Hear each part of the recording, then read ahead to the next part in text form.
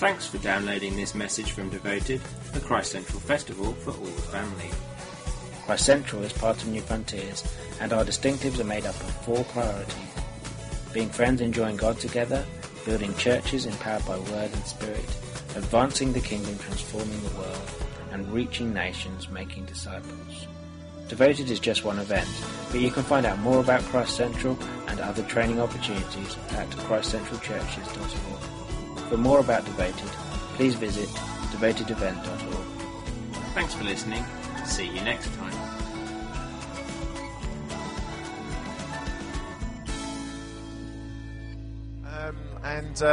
Thanks to the stewarding team, they've given us more seats today, which is wonderful. So we got 300 nearly in the room today, which is fantastic. So it's great to just be able to meet with you. It's lovely that you're so hungry. And that's probably one of the things that as a team we'll be taking away, with just how hungry you guys are for more of the Holy Spirit and for more of God, which is brilliant. So trust you've been enjoying. Who's done the last 2 of these sessions? Wow, fantastic. Who's just done one before now? And who's just sneaking in on the tail end? Okay, you come for the big blessing, you know. In the story of Jesus turning the water into wine, I love the fact that the master of ceremonies, he says, and we often get it wrong, we often misquote what he says. We often say, you've saved the best wine till last. But that's not what he says. He says, you've saved the best wine till now. And we're in that moment of now, I believe, in the Holy Spirit and what God's going to do. So it's going to be a great day today because, as I've said to you before, you know, the whole point of us being full of the Spirit actually isn't for church on Sunday. It's for every day. And it's for where we are taking the kingdom every day. And that's the important thing. That's why Paul says, I want you all to prophesy, but only 2 of you on a Sunday. All right, now you've heard me say that if you've been around, but I keep saying it. You all should prophesy, but only 2 or 3 of you on a Sunday, which must mean that he had the rest of the week in mind when he was talking about you prophesying, taking the Holy Spirit where you are. And so that is what we're going to do today. We're going to have a look at how we take the kingdom, how we work with the Holy Spirit and partner with him in the workplace. And it's my pleasure to introduce Dave to you. Dave, why don't you come up? And Hazel, my wife. And I'm going to get it right, otherwise I'll end up cuddling the wrong one. But the whole point is both Dave and Hazel have secular jobs. They work in the secular world as well as being involved in church in various different ways, and they'll explain that to you. But I just want to let you know that they're coming with integrity as people who operate in the Holy Spirit in the marketplace. So I'm going to hand over to them, and they'll take this session.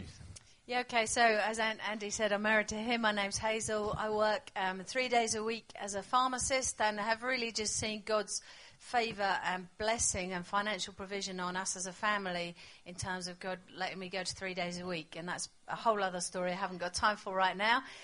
But yeah, I do feel passionate to see everything we're doing here. I mean, I love being here. I love what we do on a Sunday, but I want to see it change what I do on Monday, and I'm very passionate about that. So I'll tell you some stories later.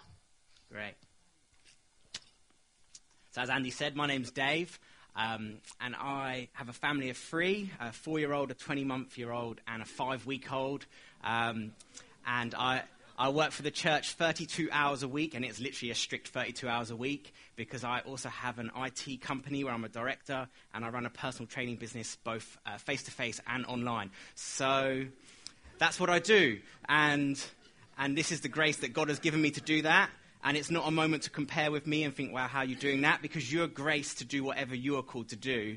And that's what we're going to look at. What grace do you have, and how do you use that really well? And it's been such a privilege to be here. I'm not part of your sphere, but I can just tell that in your sphere, you're, as Andy said, a hungry people, and you want to see God move in you and move through you. And I just really want to honor that, because actually that doesn't happen everywhere. So well done for just leaning into him. And I just also felt there's such a level of acceptance. So we were over at the youth last night, and you just feel like you don't have to perform in this context. And I've really sensed that I don't need to be anything. I can sit down and do nothing, or I can stand up and do whatever I want. And it just, you are creating an environment of honor and hunger and acceptance, and it's a real privilege to flow in that. So I just want to thank you for that, because it makes our job a lot easier. So some stories from last night, because it's so good to share stories. Stories always build faith. If you want to take the kingdom into the marketplace, you need to be the best storyteller in your workplace. So you need to learn how to tell stories. So I'm going to share some stories last night. So Andy and the team, we were over at the youth, and we decided that after the worship, we would just come up and just share some words of knowledge. And we began to just minister, and that the young people encountered God powerfully, and we activated their prophetic gift right in that moment. And then we said, okay, so there are some people here that are, they're not quite well, and Joe on our team had a word about people with asthma, and so we got those, and we just prayed for them. And then we said, right, you need to go and test that healing, so go run laps next door. So off they went, and no one needed their inhaler. So come on, God is healing people. And then we continued on, and then Andy talked about the prodigal son story, or the amazing father story, as it's better termed. And we talked about how people use their inheritance, either no use or an abusive use. And then many people made recommitment. So God is moving in the youth. And you know what? God is moving here. And God is moving in your life. And God is moving in my life. And it's such an honor. And another really good thing to do is learn how to compliment people. So if you want to move in the gifts of the Spirit, you need to be very good at telling stories and very good at complimenting people. So now it's your turn to practice. So it's really hard to compliment people that you know quite well, I find, because you look in their face, it's slightly embarrassing. So what I need you to do is to look in the person that you came with's face and just tell them how amazing they are for 20 seconds. Okay, off you go.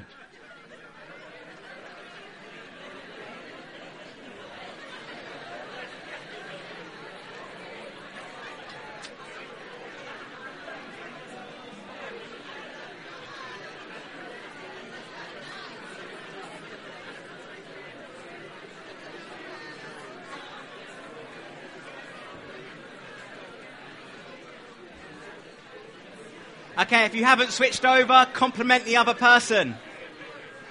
Tell them their hair is fantastic. Their skin looks amazing. You love how they're dressed. You love that tent aroma. It's really blessing you.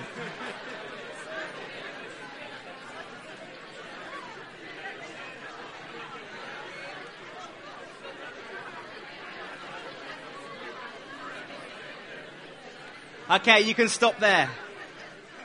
Okay, draw it back in. Okay, it's just a little bit of fun. It gets you going. And every person in this room has the ability to change an atmosphere. So my gym that I work from when I'm personal training is in a hotel. And in Western culture, people just don't smile. Okay, so every time I walk into my gym, all the receptionists, who should be happy people, are just head down, looking at the desk, trying to avoid any sort of eye contact. And you think, okay, so what environment are you giving off? Non-welcoming. And you're the welcoming people, right? So I walk in, hi, how you doing? How's your day? Have a little chat. And they have to engage. They have to. They have no choice. And then all you need to do is smile. If you're sat on a bus or in London in a tube, you smile at people, they think you're crazy. But you know what? When you start smiling, you are releasing the joy of the Holy Spirit, because you carry him. So I want to encourage you to smile and to just compliment. Find anything, shoes, handbags, doesn't matter what it is. There was a Mexican lady in the green room with me on the first day, and I said, wow, your shoes are amazing. They're technicolored shoes. They are brilliant. And then instantly God just said, and she's creative. Start prophesying into her. And then later on in that evening, I said to her, I can see you training women to make leather goods and selling them. Turns out that's exactly what she's doing. And I said to her, there's a gift on your life to create a church through kingdom activity. And she was just blown away. We'd never met each other, but all because I just recognized her shoes. When you learn to honor people, God just straight away speaks. And Joe did such a great job of teaching us how God speaks. So we're going to activate how God speaks right now. So I need you to find a partner that you don't know so well. So you don't need to move, but just maybe turn around. Okay, and you just need to number yourselves 1 and 2. Okay, so you've got 10 seconds to get a partner and to number yourselves 1 and 2.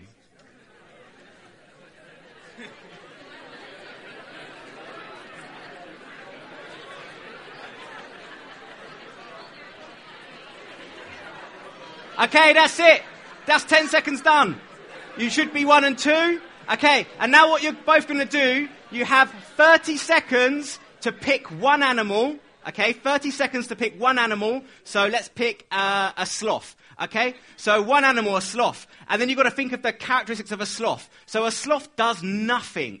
Okay, so he just rests. Okay, upside down. So you think, okay, so a sloth. He rests upside down. And then what you say, Andy, you are like a sloth. You rest in God's presence and you have known the secrets of the kingdom that are upside down. And because of that, God's got an incredible anointing on your life. Okay, so in the same way, number ones, you take that animal, you take that characteristics and you prophesy. So 30 seconds to get what you've got and then I'm going to lead you. Okay, 30 seconds to get revelation. Off you go.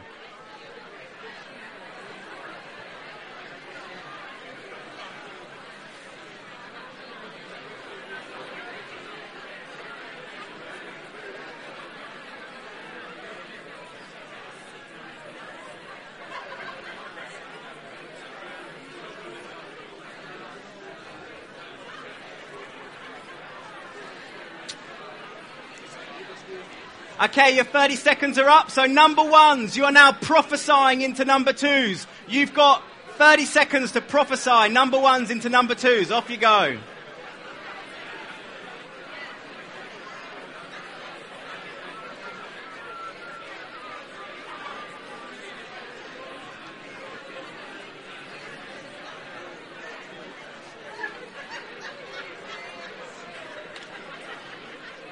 Okay, time's up.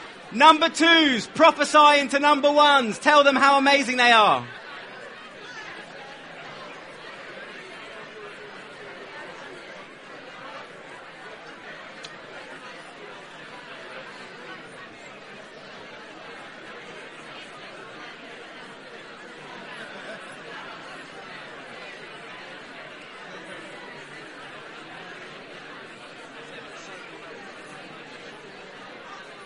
Okay, stop. God will keep speaking, don't worry. Okay, hands up if you were encouraged. How good is that? How simple. 30 seconds of listening to God and you've encouraged someone.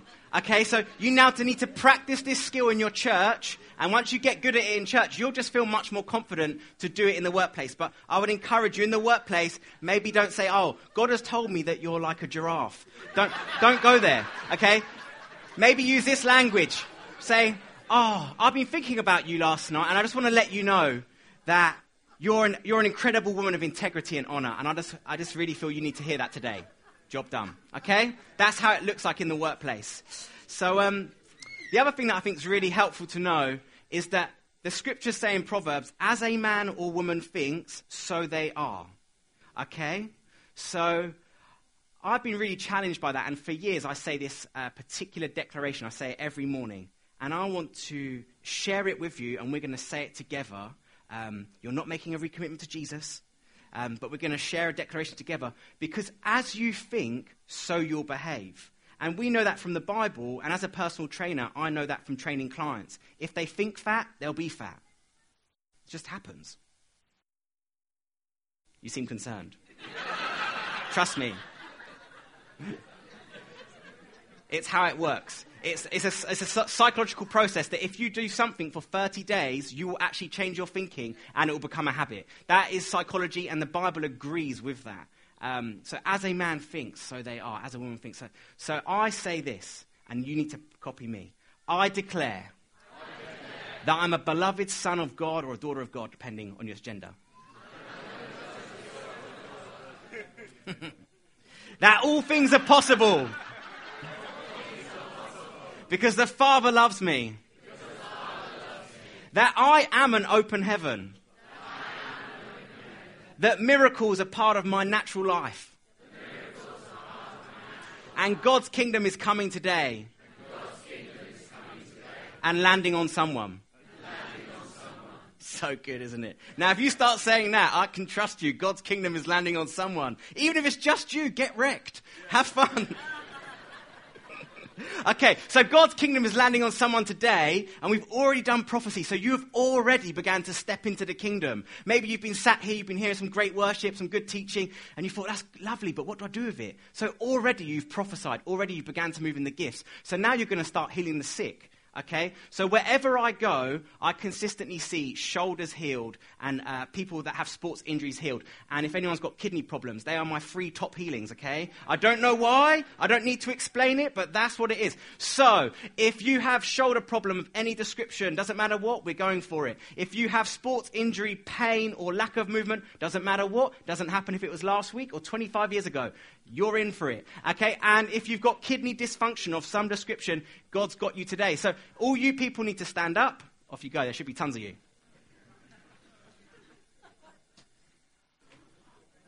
Okay, so this is what we're going to do, and you can use this tool in and outside of the church. So the first thing that you guys are going to do is you're going to ask them, what's wrong? The second thing is you're going to say, how much pain are you in? Scale it, 0 to 10. 10 is lots of pain, like you're dying, you need Comodamol or the Holy Spirit right now. Okay, and 0 is, you're no pain, but maybe lack of movement. Okay, so you need to just find out that information right now. Off you go, 30 seconds. Who's finding what out? You need to, the people that are sat down.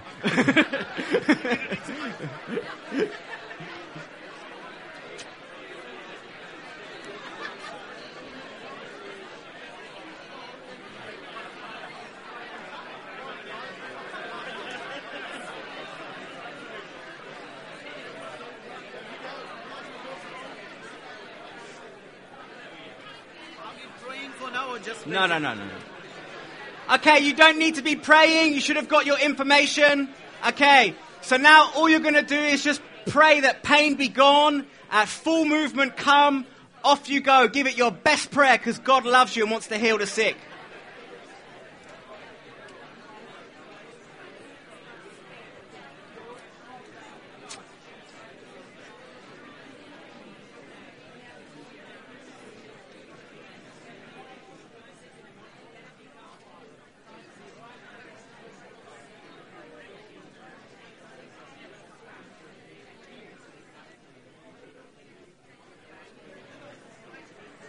God is doing things in this room. Holy Spirit is here. Thank you, Jesus. Okay, stop praying. God doesn't need that long. If you were doing the praying, you need to sit down.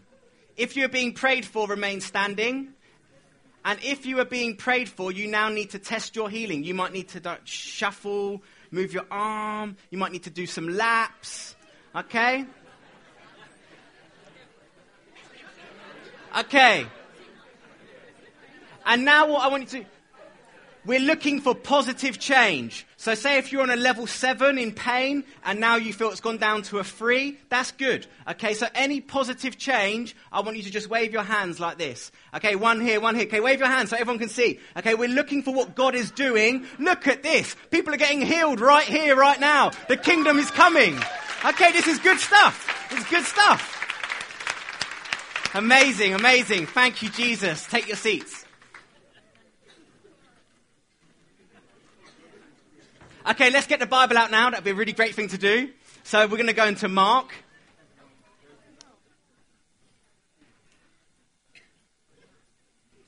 And I'm going to read quite a long portion of Scripture. My reading's not great, so I'd encourage you to read along by yourself, because it's not a skill that I'm massively blessed with. So we're going to pick up from Mark 1:21, and we're going to go all the way down to 45. And this is just more for context than anything. As we continue on with this little chat this morning. So, verse 21. They went to Capernaum, and when the Sabbath came, Jesus went into the synagogue and began to teach. The people were amazed at his teaching because he taught them as one who had authority, not as one of the teachers of the law. Just then a man in the synagogue who was possessed by an impure spirit cried out, "What do you want to do with us, Jesus of Nazareth? Have you come to destroy us? I know who you are. You are the Holy One of God." Verse 25. "Be quiet," Jesus said sternly. "Come out of him." The impure spirit shook the man, and he came out with a shriek. The people were amazed, and they asked each other, "What is this? A new teaching, and with authority." And he gave order to he gives orders to impure spirits, and they obey him. News about him spread quickly all over the region of Galilee. Verse 29. As soon as they left the synagogue, they met with James and John and went to the home of Simon and Andrew. Simon's mother-in-law was in bed with a fever, and they immediately told Jesus about her. So he went to her, took her hand, and helped her up. The fever left her, and she began to wait on them. That evening after sunset, the people brought to Jesus all the sick and demon-possessed, and the whole town gathered at the door. Jesus healed many who had various diseases. He also drove out demons, but he would not let the demons speak because they knew who he was. Verse 35. Very early in the morning, while it was still dark, Jesus got up, left the house, and went off to a solitary place to pray. Simon and his companions went out to look for him, and when they found him, they exclaimed, "Everyone is looking for you." Jesus replied, "Let's go somewhere else." It's so good. So let's go to nearby villages so I can preach there also. That is why I've come. So they traveled through Galilee and preaching in the synagogues and driving out demons. Verse 40, a man with leprosy came to him and begged him on his knees, "If you are willing, you can make me clean." Jesus was indignant, which means he was angry, not with the guy, but with the sickness. He reached out his hand and touched a man. He said, "I am willing, be clean." Immediately the leprosy left him and he is cleansed. Jesus sent him away at once with a strong warning. "See that you don't tell anyone about this, but go show yourself to the priests, offer the sacrifices Moses commanded for your cleansing as a testimony to them." And instead he went out, talked freely about it, completely disobeyed Jesus, spreaded the good news. And as a result, Jesus couldn't go anywhere because everyone wanted a piece of Jesus. And that is the end of verse 45. So what am I going to say about all of that? I'm going to say this. Have you ever wondered where Jesus did most of his miracles? Have you ever wondered? Was it inside the Jewish temple? Was it inside the synagogue? Was it all throughout Israel in these little sacred gatherings? Or was it on the road, at the lake, at the beach, on a boat? Where was it? Was it in the market square? In someone's house? Where did Jesus preach and demonstrate the kingdom? In the sacred environment, or what we call the secular one? So often in the Bible, the answer is always both. It's never either or, it's and. And. Both together at the same time. He did both. But I think if you go through the Gospels, you will see that there is a higher proportion of kingdom activity happening in the secular environment than there is in the sacred one. Jesus said in Matthew 16:18 that he would build his church. You know how he did it? He preached the kingdom of God. He demonstrated the kingdom of God. And there's different aspects. So in that just chunk of Mark 1, we see the healing of a leper. We see someone being demon-possessed, being set free. We see teaching with authority. These are all kingdom. It's not just healing. It's not just prophecy. It's teaching. It's authority. It's acts of kindness. There's so much. The kingdom is so big. And Jesus did it all. I've wondered over the years, what is our primary message? So, you go to church on a Sunday, you have an average meeting or a good one. You go to work on Monday, you're in the tea room, making a cup of tea, someone comes in, "How's your weekend?" "Well, yeah, it was fine, had the family over for dinner." Yeah, what did you do? Da, da, da, da, da. And if you're brave enough, you might say something like, "Well, yeah, I was at church and the guy was teaching on this and that." And basically you talk about church. In that moment, you talk about church. And then, if you're a little bit braver, maybe you're trying to get this person to come to your church. So you say, "My church isn't like one of those churches. My church is like this." And you're like, "We're free and we dance and we clap and we're all happy." And you're really good at describing your church, right? You talk about how you're current and relevant and you've got flashy lights and maybe a smoke machine.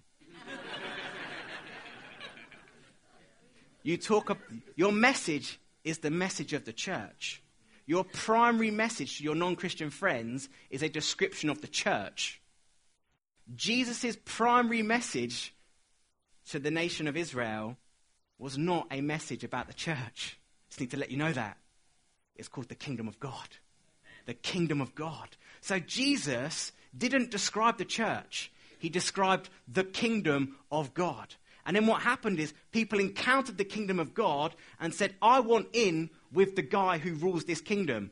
So can we hang out with you, Jesus? Because you're clearly that guy." And Jesus said, "Yeah." And then a church was established.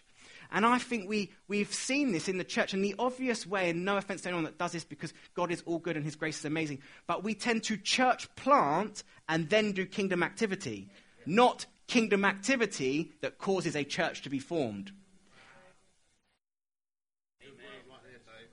Come on. Shabba. And I'll tell you this. I was in a nation a while ago, and God wrecked me because we went into a leprosy colony and into slums and this and that, and we sat down with just dirt poor people, and we did a lot of crying because it's just horrific. And we just preached the kingdom of God, and we healed the sick. And 7 churches got planted in 4 months. This is the kingdom of God. Because people gather to a kingdom, a value system, right? When we're talking kingdom, we're talking value system. Okay? They gather and they want to know the king of the kingdom, and he's Jesus. But when they got to gather to a church, you're saying, can you sign up to my institution? Now, if you love football like I do, doesn't matter how Tottenham play, I am not supporting Tottenham because my value system is I'm an Arsenal fan. Okay? You cannot convince me to support that team. And I think it's a lot like that when you're saying, okay, this is what my church is like, this is what my church is like, this is what my church is like. And they're like, yeah, but I don't like that value system. And it's hard for them. But when you show the kingdom, then you get to kingdom and then church. Because all of the church is in the kingdom, but not all of the kingdom is in the church. That's why we take the kingdom to the workplace. You don't take your church to the workplace, do you? Your senior pastor doesn't come up with your worship leader. Kumbaya, my Lord. Kumbaya. This doesn't happen.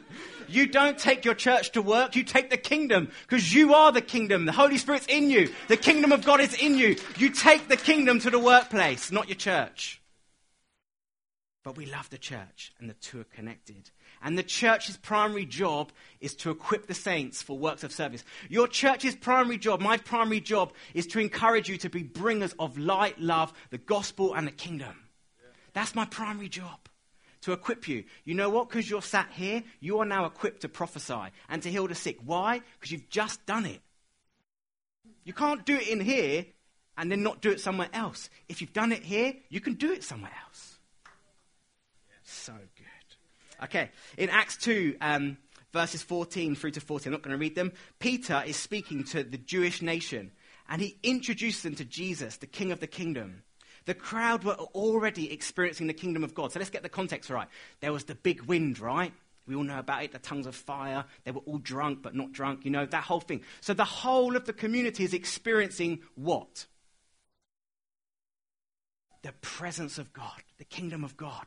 So in the context of the presence, the manifest glory of God, Peter says, look, this is what's going on. It's a fulfillment of Joel's prophecy, which I don't know how he makes that connection because people being drunk is not part of Joel's prophecy. But anyway, that's what he does. We'll roll with that. And he says, this is the kingdom of God and Jesus is the king and you guys killed him. So repent. Repent. And what's happening in that environment is they're already experiencing the kingdom, so they want to meet the king. Because something is happening. Something is happening. Jesus preached and demonstrated the kingdom. You can pick that up in any gospel passage, but if you need a verse, because you just need that in your life, Luke 4:43 and Luke 7:21. Jesus taught the disciples the message of the kingdom and preached and demonstrated the kingdom. In Acts 1:3 it says that Jesus taught them about the kingdom, and then Luke 9:1-2 we know that they sent out and they did kingdom activity. And Paul, believe it or not, what did he preach? The kingdom. The kingdom. Acts 19:8 and 11. Paul preached the kingdom. Every disciple's primary message is the message of the kingdom. The message of the kingdom. I believe the Father wants to change our mindset from one of primary message of the church and describing our churches to a primary message of the kingdom and describing the kingdom. All of your gospel stories that we so love, what are they messages of? The kingdom. What is the Father like? How does it operate? If you've got loads of gifts, you get more gifts. It's the way of the kingdom. This is good news. And I think one of the things I've learned over the years is the more I understand the kingdom, the easier it is to bring it in all of its glorious forms. So let's open your scripture up again. Let's go into Isaiah 61.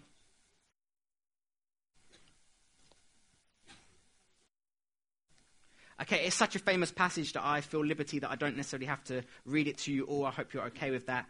But I want to leave as much time for God to just wreck us. So that's what we're going to do. Okay, so I'm going to pick up from Isaiah 61 different aspects of the kingdom, and I'm going to try and articulate how you can bring them in different ways. Okay, so, and the reason I picked this passage is because Jesus uses this passage in Luke 4 to describe his messiahship. So he's saying, I am the Messiah. That's why I've sat on the Messiah seat in the synagogue. And this is what my kingdom looks like. It looks like Isaiah 61. So that's why we're picking Isaiah 61. There could have been many other verses. So the first thing, the Spirit of the Sovereign Lord is upon me, or upon you. So the presence of God is upon you. That means that when you walk into a room, you get to dictate the spiritual temperature. You are the thermostat in the room. If the room is sad, start prophesying joy. You don't have to start going, joy, joy, joy. You can just, in your spirit, I just release joy here. You get to dictate the temperature of the room. And people experience that.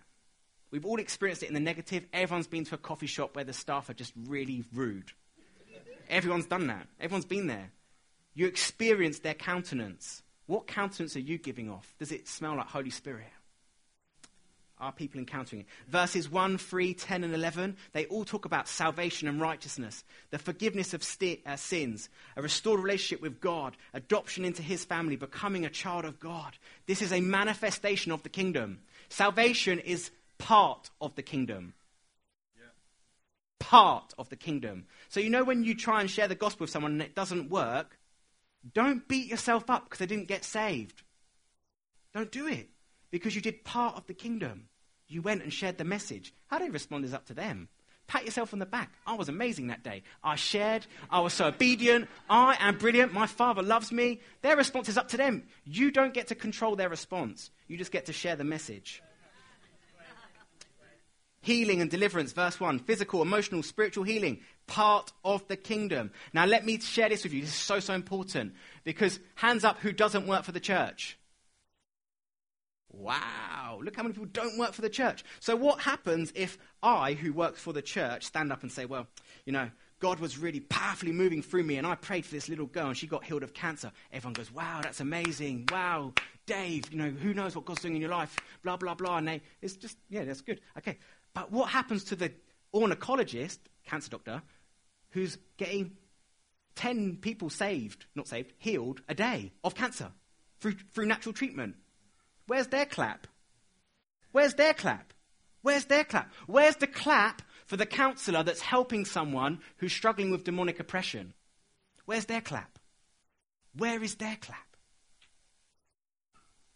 I work as a personal trainer, as I've said, and type 2 diabetes is probably the biggest killer in our nation. And you know, all I do is make people healthy. It's not supernatural. It's a paid job. But it's still part of the kingdom. And unless we learn to value that, we are limiting what the kingdom looks like to just supernatural healing. God, in heaven, we'll all be healed, so there'll be no healing. So we don't want people to be sick. If they're sick, we want them healed. But ultimately, we don't want them sick. So preventative strategy, I think, is much better than deliverance strategy. We want people to be healthy. So if you're working in health, God bless you. You're amazing. You're making our nation more like heaven every day. Rock on, doctors and nurses.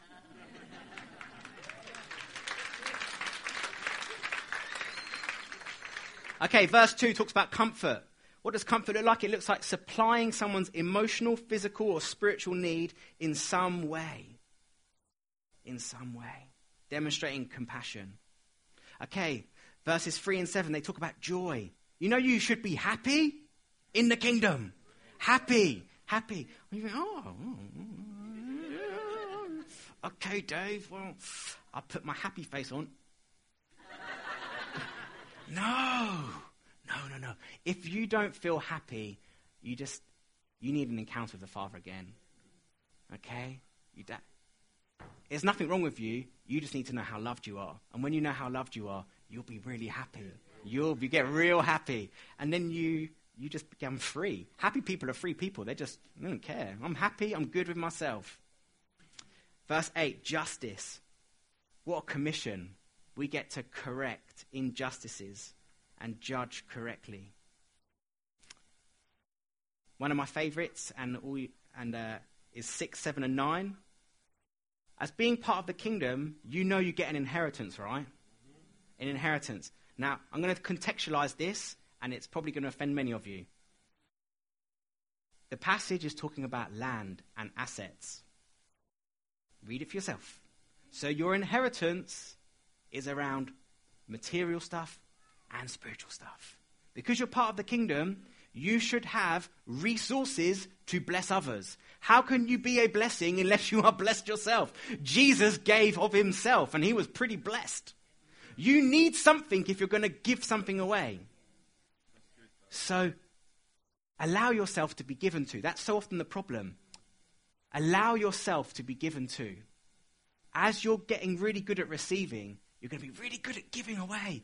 Why? Because you were born to give away. Because the Father's DNA is in you and he is generous. And if you're connected to him, no matter how much stuff you get, you're just going to be generous. Because your Father's generous. Father like Son and all that stuff. And Romans 14:7, jumping into the New Testament, peace, shalom. To bring about the peace of God in relationships with God, creating harmony and safety and welfare for others. These are different aspects of the kingdom, 9 aspects. There are so many, we could be here for days going through them, but here's 9. And I just really want to let you know that some of these aspects are supernatural, and because you are supernatural, do you hear that? They are supernatural, but because you are supernatural, you get to do them naturally. How natural was it that we just prophesied over each other and you guys healed the sick? You know, none of you guys prayed in tongues before you came in here, did you? No.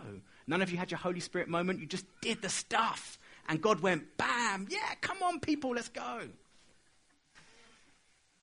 Some of it is natural stuff done supernaturally. In Acts 10:38, it says, Jesus went around, healed the sick, and did good. You know when you take your neighbor dinner, that's not supernatural, that's natural, but do it supernaturally, and who knows what will happen.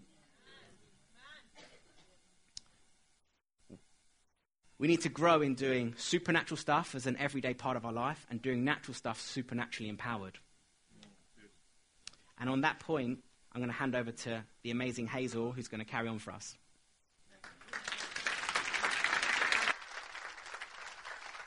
Thank you. That was amazing, Dave. So, I mean, we all feel so stoked now, don't we, to think, this sounds really easy, what Dave's talking about, bringing the kingdom, all the different aspects, all the things, many of them we think, yeah, I could do that, I could totally do that. So what is it that stops us? I think, you know, for most of us it's fear, isn't it? We just fear, and fear is the thing that just grips us and can paralyze us into inactivity and just stop us stepping in to what God has for us. I mean, yesterday Joe said the thing that paralyzes us, the biggest thing is comparison. And I mean, that's just another kind of fear, isn't it? Fear that we won't measure up to other people, fear that we just don't compare well. And we all know the verse that in Psalm 118 that says, I will not fear, what can man do to me? But yet actually fear of man is massive, isn't it, for all of us. We can worry that our reputation will be tarnished, that God's reputation will be tarnished, that we'll mess it up, that we won't look good, that people will think we're crazy or stupid or something like this. So we can fear so many things. I think for me sometimes something that I would fear was that my life wouldn't match up. I can say stuff and I need to be able to demonstrate. I need to have the best life and everything sorted and have it totally together. And when I'm a young mum struggling with little kids, this was a long time ago, obviously, that, you know, that would worry me, that, well, I don't have it all together, and what are they going to think if I say one thing and I just haven't got it all sorted, and it would concern me. And I think, you know, there's two things here. I think for us, not having it together is a massive part of the gospel message, that acceptance and everything. So it's really important that we can vocalize that to people. But at the same time, I do think that we need to understand how to do the ordinary extraordinarily well before God will maybe use us in extraordinary things. You know, we need to be the best employee. We need to be there on time. We need to honor people. We need for people to look at us and think, they are good. They're a really good employee, and the favor of God is on us. So we should be good. We should be seeing God's favor in our workplace and everything else. So I think one of the big ones as well is that God won't come through for us, that it won't work. This is massive, isn't it? You sort of pray and think, what if it doesn't work? I'm going to look really stupid.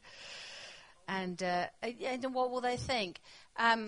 And for me, I can tell you many, many, many stories. I remember the first time that God did a healing sort of through me in the workplace. And I could tell you many stories before that where I summoned up the courage to pray for somebody and it didn't seem to work. It didn't look like, I wouldn't say nothing happened, but it didn't look immediately obvious that anything had happened to that person. And it was really scary. And I'd summoned up the courage and then you think, nothing happened. I can't believe it, But I was very encouraged by something I read where Heidi Baker had said, for the longest time, I prayed for people to receive their sight and nothing happened. And we see Heidi Baker's ministry now where she sees blind eyes see all the time. They see amazing, miraculous because she pushed through. And I think what we need to do is understand, as Dave was saying, that we need to honour courage and obedience because the results are up to God. We can't actually heal, it's him that's doing it. So we need to be able to honour those things and push through. And I remember the first time that on the back of these numerous failures, I remember a friend of mine had said to me, I had a dream last night about one of those people that has a really big arm, big sort of swollen arm, and they wear a stocking on it. And usually that's when people have had breast cancer. They have to sort of do that because something goes wrong with the lymph and everything. And I just thought, well, that was a weird dream. Didn't think any more about it. And then later on in the day, I'd gone off for a break from the pharmacy. And my friend who I was working with had been moaning the whole day that she'd got a bad shoulder. And I wasn't being that sympathetic. People that work in pharmacies, I feel sure, have many more ailments than normal people, it seems to me. So I'd kind of zoned it out and was trying to concentrate. Anyway, I went off to the loo or something, was coming back and saw somebody with one of these stockings on their arm. And this customer I knew who was, and I wasn't brave enough to go and pray for her, but something clicked in my brain that I thought, this person I'm working with has had breast cancer. And I just spoke to her when I came back and I said, Denise, your shoulder and things, are you worried that something's wrong, like that you worried that something's coming back? And I just felt like a rise of compassion in me at that point because I knew she'd had breast cancer 5 years ago, and she said, yeah, I'm scared this shoulder thing is actually a lot more than this. And so I'm kind of thinking, okay, God, if we're going to pray, everyone needs to go, need to have no customers, we need, this needs to work, this is my deal. And it happens. So God will, if you say, if you do this, then I'll pray. He'll do it every time. And so I just said, look, Denise, can I pray for you? And she said, oh, yeah, that'd be great. And which I've always been surprised. People are much more willing to be prayed for. And even when it doesn't work, they normally still think it's really cool and they're so grateful.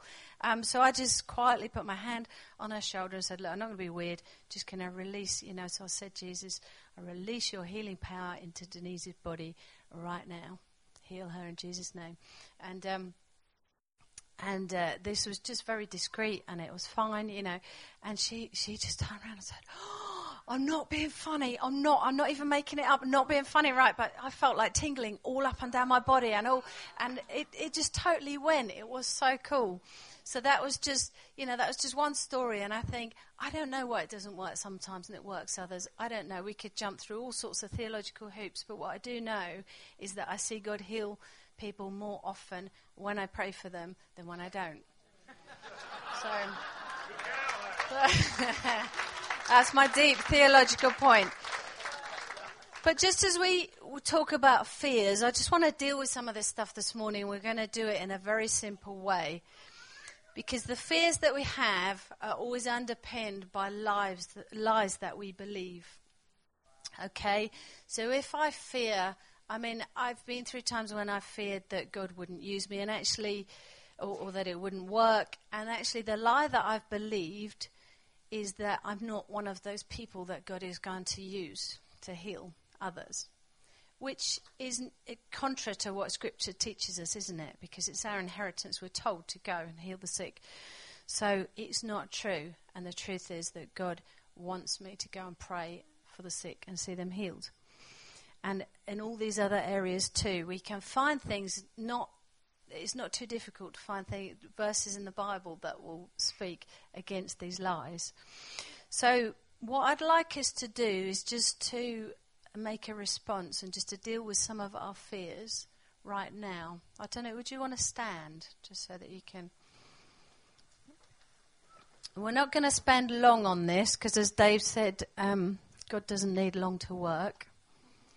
So don't go digging around in your own head. I just want for you to ask God to give you something, and just want you to think, what is my biggest fear? Some of you will know that. Some of you will know what your fear is about stepping out right now. Some of you just ask God, what's the fear? Okay, and then ask God, what is the lie that I'm believing that is leading me to fear in that way? What is the lie?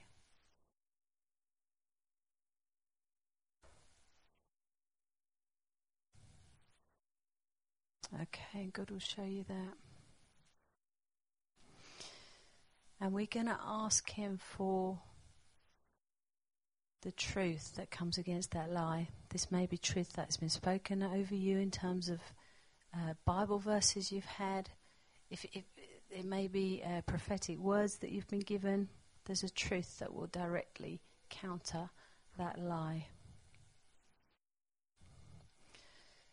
So we're going to say, just you can speak it out if you want to. It's powerful to speak. And we're going to say, I repent of this fear that I have.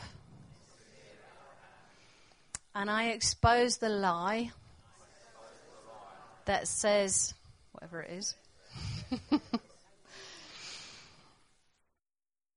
Yeah, we expose that lie. I break agreement with this lie.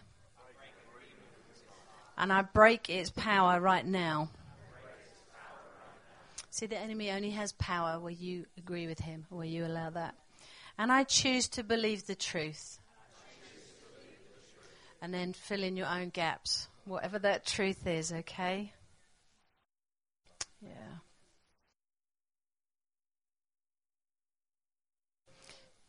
Okay. So that's a really, really useful tool that I've found it will deal with things very quickly and easily. Some of you may think, I need to spend a lot longer on that. May start to open a can of worms, and you need to get some help with that even. But for many, many of us, that's something we just speaking out and breaking agreement with that lie can just transform things very, very quickly. Okay. Story. Okay, yeah. Yeah, sit down, please. We've just got some time for some stories, and we're going to do some other stuff.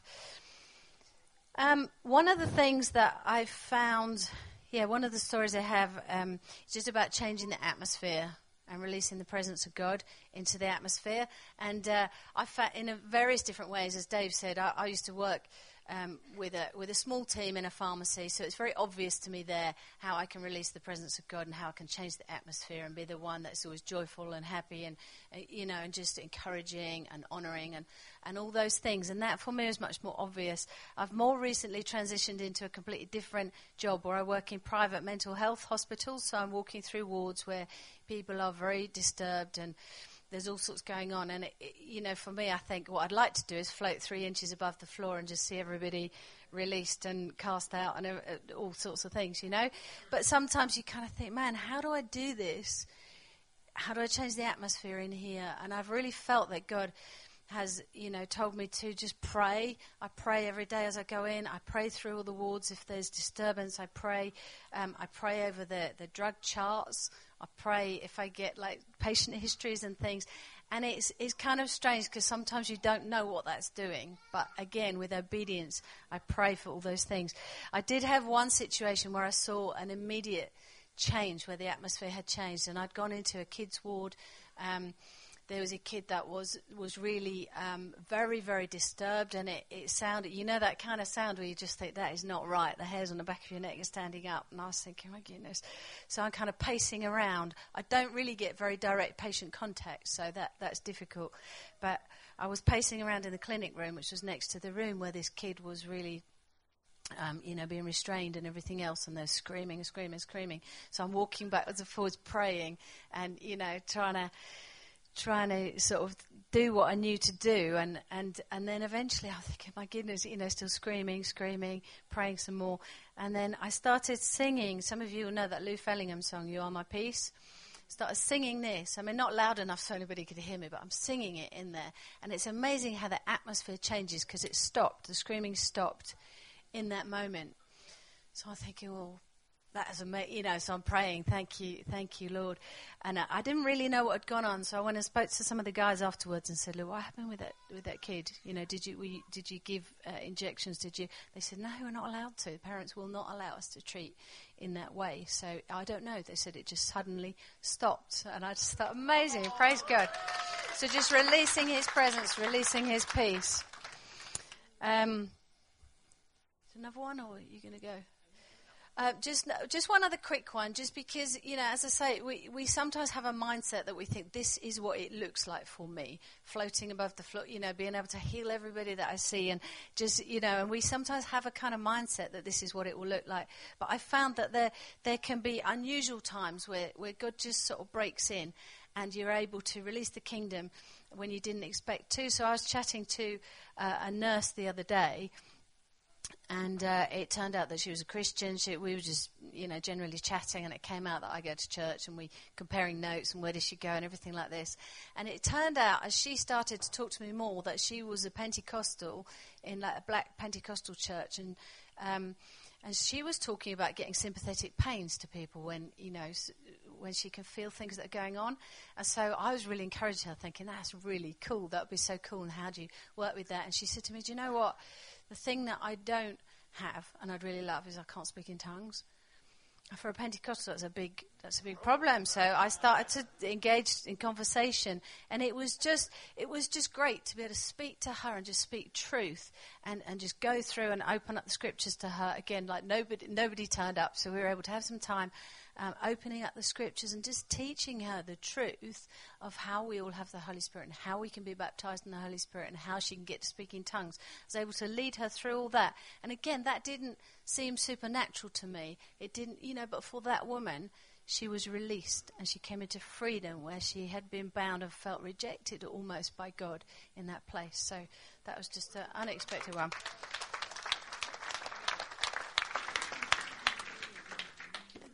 And like Hazel, I just want to share some stories, because sometimes I think when you're sat there and you're looking at someone up here, you think, oh, they must have got it all together.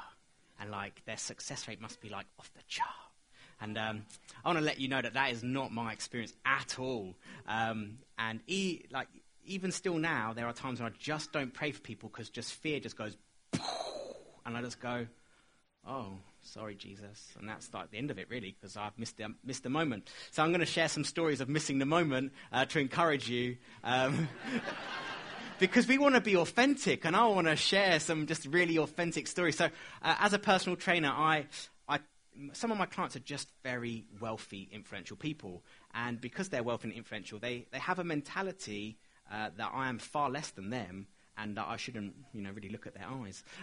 So in one particular client really it reinforces this nature that he is a better man than me because he earns 7 figures and I earn nowhere near. And so I quite often go to his house. I've been training him for maybe 7 or 8 years, so we've got quite a long-standing relationship. And he quite often asks me, so, how's your business going, Dave? Have you made it to 50 grand yet? And I'm thinking, no, why don't you give me part of your bonus? We could, we could do an exchange here, maybe rather than paying me per hour, why don't I have a percentage of your, shares in PwC? I don't know. So we sort of, we have this really interesting relationship where, I don't know, it's like he likes to make himself feel big by putting me down, and that's sort of our relationship. Anyway, so that's what we do. And one time we were chatting, and he said, I said, oh, so, is there anything wrong with your body? Just sort of, it is on the rower. And then he said, oh, yeah, I don't have hearing in my left ear. I have a hearing loss. Like, in a room, I can't pick out voices. And I was thinking, this is it. This guy's getting saved. Yes! But there's so much fear because he's ridiculed me for being a Christian for so long that I just thought, okay, this is my opportunity to nail fear. So I give it my best prayer, and I say, oh, can I pray for you? Like, I've seen God heal, like, ears and hearing. And he's like, if you want to, what does it look like? And I was like, well, I'm going to put my hand on your ear, and I'm going to do this. And I explained to him, and I prayed for him. And then I said, let me know how it happens. Let me know what happens. And nothing happened, nothing at all. I didn't even feel God. Like, God was not there. And then the day after, so 2 days later, I had to go back to his house and train him again. I said, have you noticed any difference? He said, no. Okay, I'm now dying inside, which I literally was. And then I went to a sort of a wider leadership team in our church meeting, and I was just sharing with one of my friends, and I told him about this experience. And then he just said, let me just pray that God would recharge you. So he prayed, and that was really good. And then I went to another one of my clients who, again, I've known him for a long time, again, incredibly wealthy. And he's a homosexual guy, and we have some great conversation about that. But because of his sexual disposition and because of the general church's view on it, he's pretty anti the gospel. And ever since a particular legislation about Christian sort of ethics and marriage, he now refuses to say the Lord's Prayer if he's at a wedding or anything. So he's really quite hurt by that. And so he was telling me that he has knee pain. And again, I just thought, okay, God, I can't do it. I just can't do it. I'm not doing it. Just not doing it, God. And God was like, okay, don't do it then, Dave. And I was like, so I didn't do it. And then you know what it's like, right? I don't know if you have the same experience. So I'm in the car and I'm leaving and I'm driving from Highgate back up to Barnet where I live, and just so much condemnation. You're a failure. You talk about this stuff at church, but you can't do it yourself. All the lies, bam, bam, bam. Just like getting battered in the car with like untruth. And I just went home and just felt rubbish. And then, I probably ate some chocolate or whatever, picked myself up. And then felt guilty and did some press ups. You know how it goes.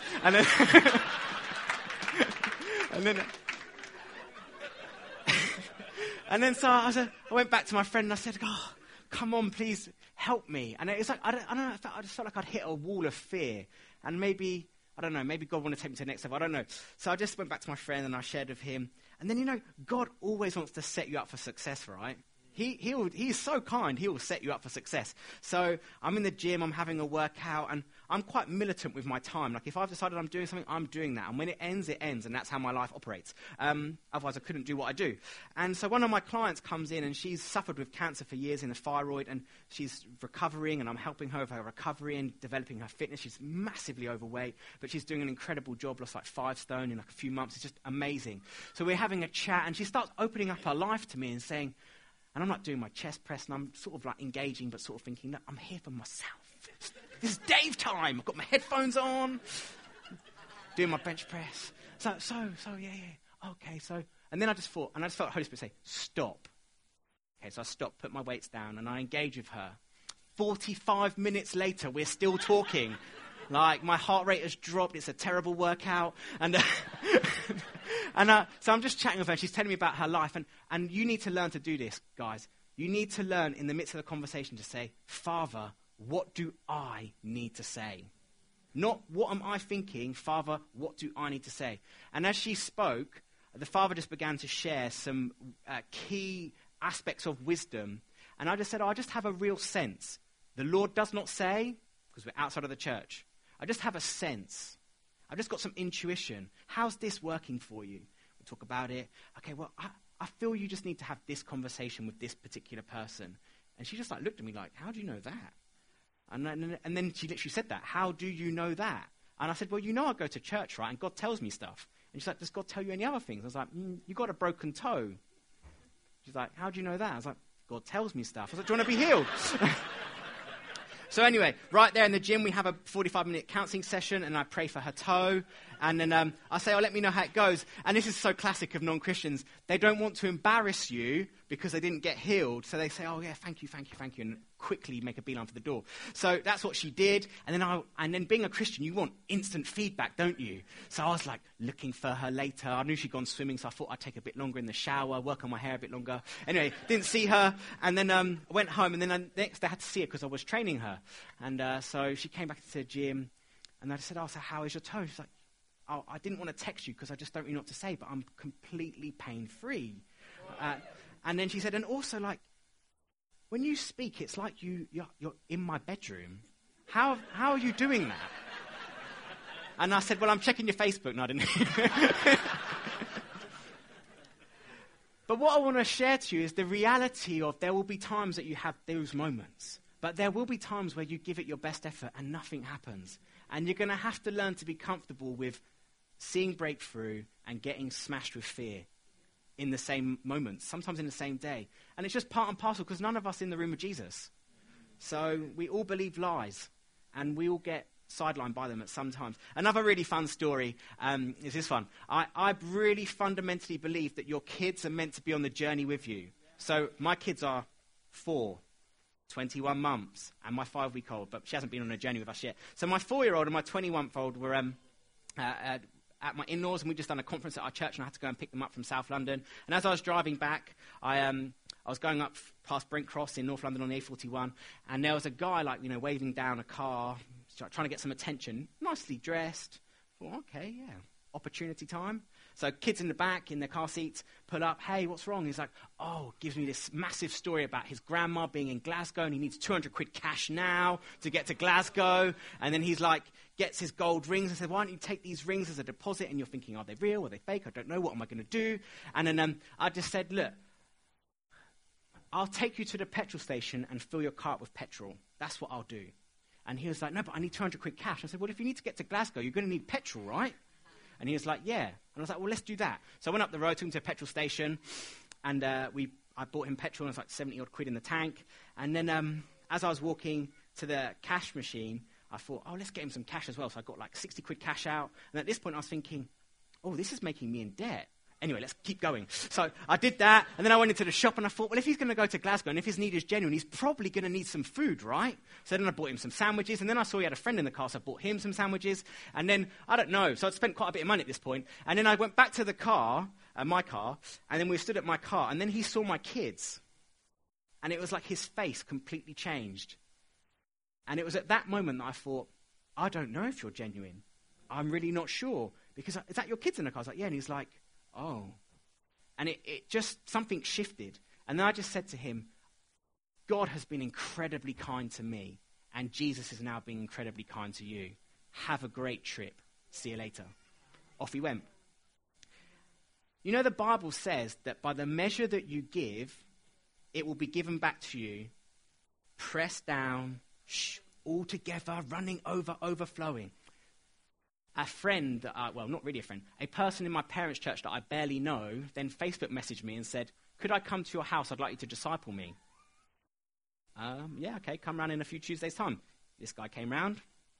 We sat down, we had a chat about how to operate in the kingdom in the workplace, had a bit of a prayer, and then he said, God has told me to invest in you.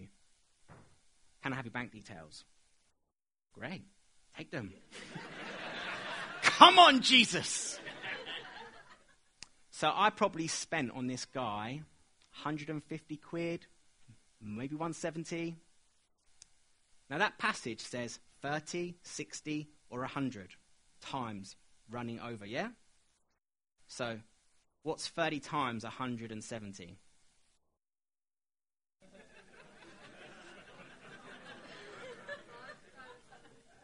$5,000, we'll run with that. What's 60 times 170? I got 10 grand into my bank account by a stranger. I'm not talking about prosperity. I'm just talking about kingdom. And now, I'm not saying that's going to happen every time you give money away, because I've given money away and nothing has happened. But that wrecked my theology. Wrecked it. Because I've been praying to God for 5 years, God, can someone pay for me to go to Bethel? Now I'm going.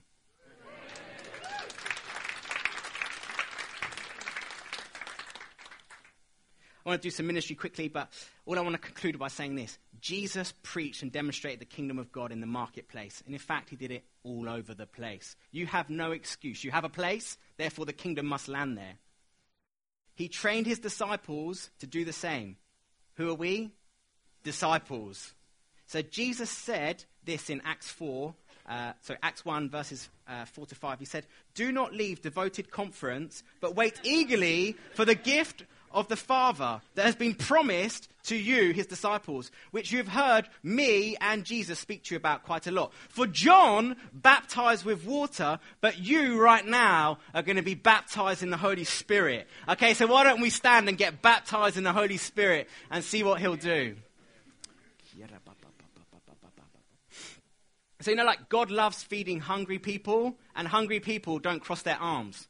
You just don't get fed with crossed arms. So why don't you open up your arms and get hungry? And I'm just going to ask Holy Spirit to come and rock your world. So, Father, I thank you that you are so, so good, that you are so, so kind. Lord, I thank you that there are incredible men, women in this room today. Lord, I thank you that there are incredible sons and daughters that have got incredible blessing already on their life. And Father, we ask now, come and rain down a baptism of Holy Spirit fire. Come and rain it down, oh God. Come and rain down your fire across this room. Come and pour it out, your blessing. Come and release your joy. Come and break off depression. Come and break off poverty. Come and loosen up bodies. Come and manifest healing power. Come and fill your saints. Come and fill your children. This is your inheritance, to be flowing in the Holy Spirit, to know his goodness, to know his blessing. This is yours now. Lay hold of it. Your Father is not reluctant. You pray for his willingness to be coming into your being right now. So ask for more. Say, more, God. More. I need more of you. I need more of you. I need more of you, Holy Spirit. More of you in my family. More of you in my workplace. Break off my lies and release me into freedom. Oh God, come. Come, Jesus. We thank you that you are in this room. We thank you that you are in this house. We thank you that you are strengthening your sons and daughters. You are equipping them for works of service. Thank you, Jesus. Thank you, Jesus. Thank you, Jesus. Why don't you just wait in the Holy Spirit? I believe God's going to begin to speak to you specifically in this moment. He's going to begin to put places and people on your mind. So just take a moment to hear from your Father.